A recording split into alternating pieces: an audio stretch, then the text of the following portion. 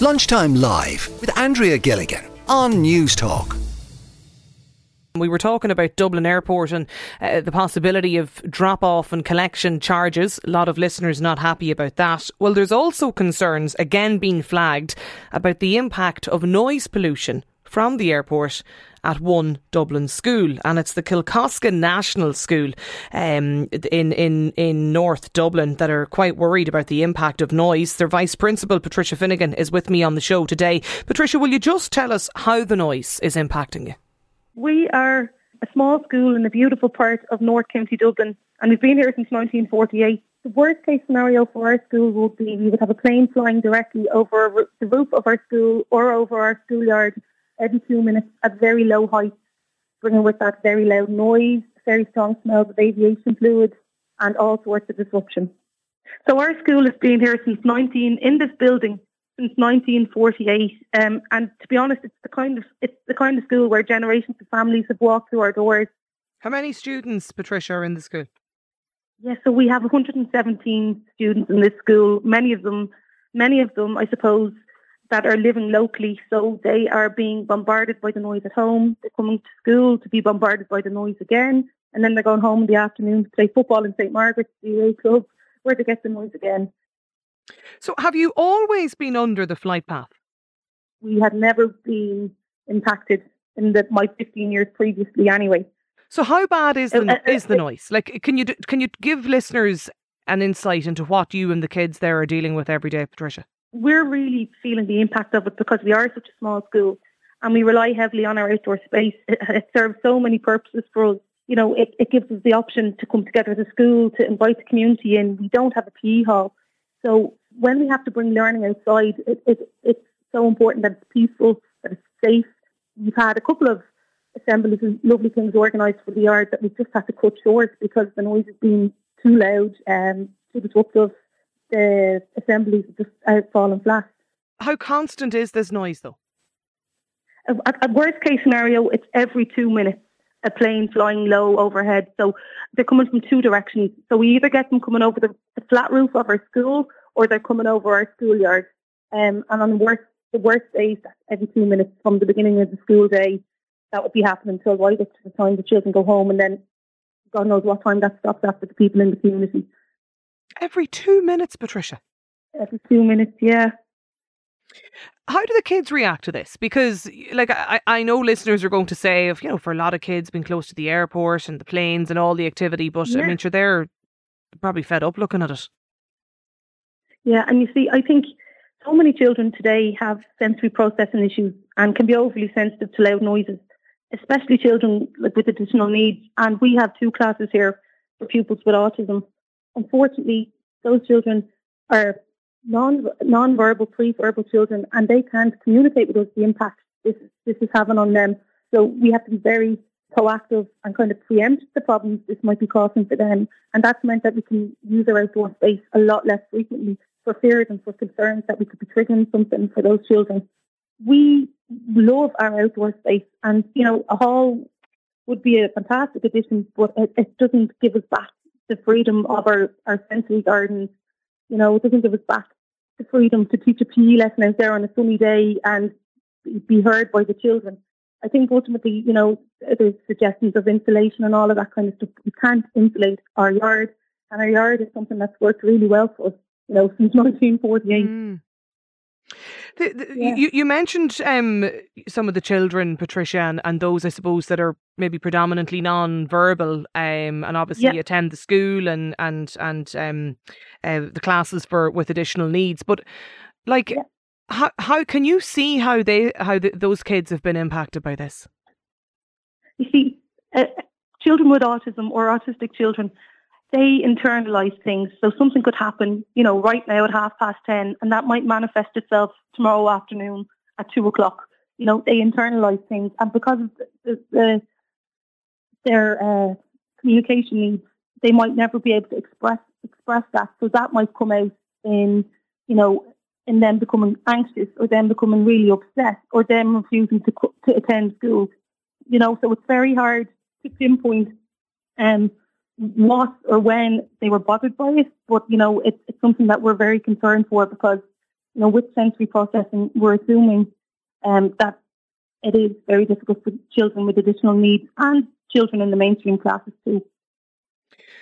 Pre the development or the opening of the runway, what was your and the school's view on this? Well, like I had said, we are, here a long time. We've never been disrupted by the airport before. And I think my understanding of talking, to people in the community and listening to what people are saying, Kilcoskan was never identified as being under a flight path in the current plan or the planning commission that the DAA put forward. And that's kind of something that I just hold on strongly to, because, that's the scary thing. We were never identified as being under the flight path when the new runway opened. So you never envisaged, Patricia, having to deal with this until that first day in September. When it became very, very obvious. We were never aware that the school was going to be impacted in the way that it has been. Is there anything you can do now? The board of management here and the principal are excellent, and they're doing a lot behind the scenes, and we're liaising with the people of the community, and hopefully eventually we'll get to have conversations with the right people. But it's a waiting game apart from that. Has there been any engagement with the airport or the DAA? The DAA, they have engaged with us, but it's all very it's very PC. It's all done correctly, but we don't have any more information than the rest of the community. Okay, so what's going to happen? Like, how concerned are parents about this? So you see, the parents particularly are quite concerned, just because their children's quality of life has been majorly disrupted. The parents of the children who live in the area are finding it really, really difficult. They're concerned for their children's health, their mental health, their futures at the school. We have children that come in from all over North County Dublin. So some of the families are probably not aware of the impact of the constant noise because they're travelling to bring their kids to school here. But for the parents living in the area, it's very, very difficult, and for the children too. Are you concerned that some parents might take their kids out of the school, Patricia? It is a concern. It is a concern, but I can't let myself look down that far. I have to believe that the DAA can reflect on this and show the people of the area that they're taking this really seriously and find a resolution sooner rather than later, and understand the impact they're having on the community. Because if I let myself think that far ahead, then I'm kind of admitting defeat. But it is a concern. Yes, it is. Okay, Breffni is on the line as well. Breffni, you're the father of children in Kilcoskan School. Like, were you aware of how bad the situation is? No, I mean, not obviously until the flights initially began in August. That was the first time we would have been aware. But I think, like many local residents in the area, we thought it was just a blip and that it'll resolve itself in a couple of days. The DAA kind of sent out a statement confirming as much, but all that's happened is that it's gotten worse, especially since the 23rd of February when they have changed to flight path again slightly. What's now happened is there's been a concentration of flights which come directly over the school, and my home then is about 100 metres, 150 metres from the school. So for us the problem is actually gotten even worse. So you're getting it both at home and the children in school then, Breffni?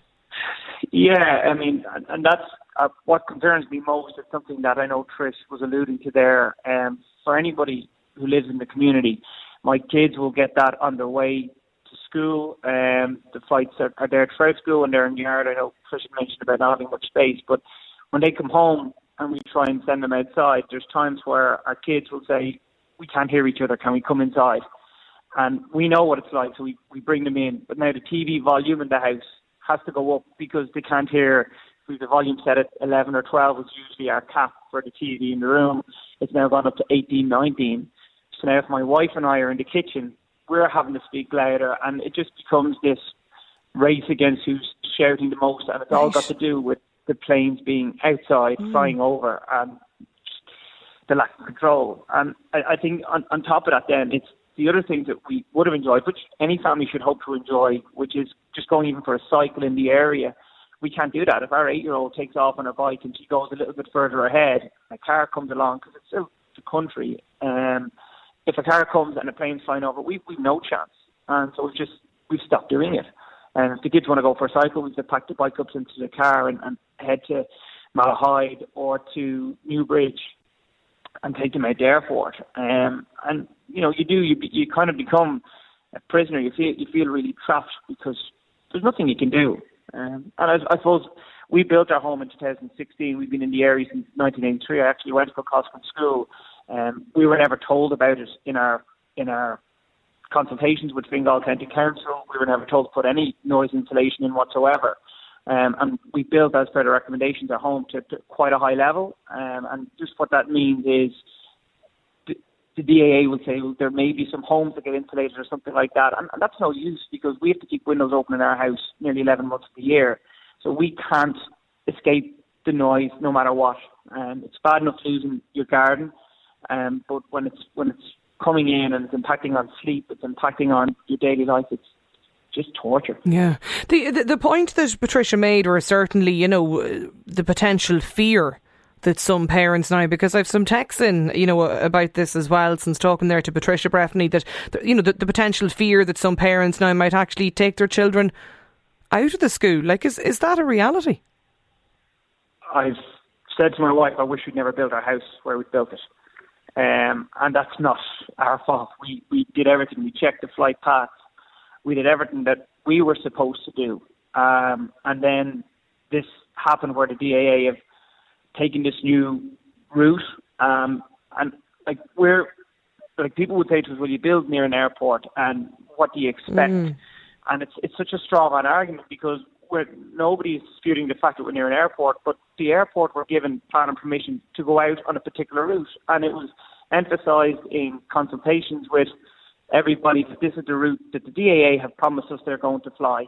And the moment they opened up, they went a different route, and everybody's plans, anybody who lives in the community, who are trying to raise a family, who are trying to reintegrate, all of their plans got scuppered because the DAA just decided, we're now going to fly this way.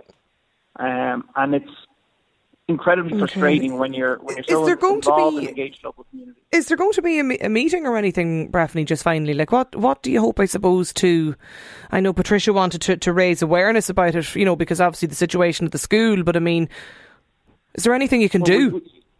We have been very fortunate in that there's a strong local residents committee in St. Margaret's in the ward who are lobbying with a lot of local councillors. So that's part of your ward, okay, yeah.